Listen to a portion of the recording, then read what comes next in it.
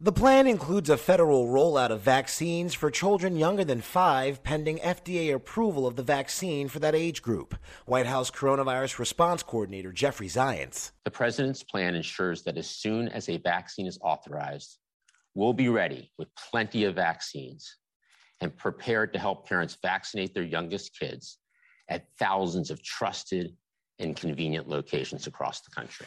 Zients says Americans will be able to order a second round of free COVID tests next week through the mail. Ike Ejiochi, ABC News, Washington.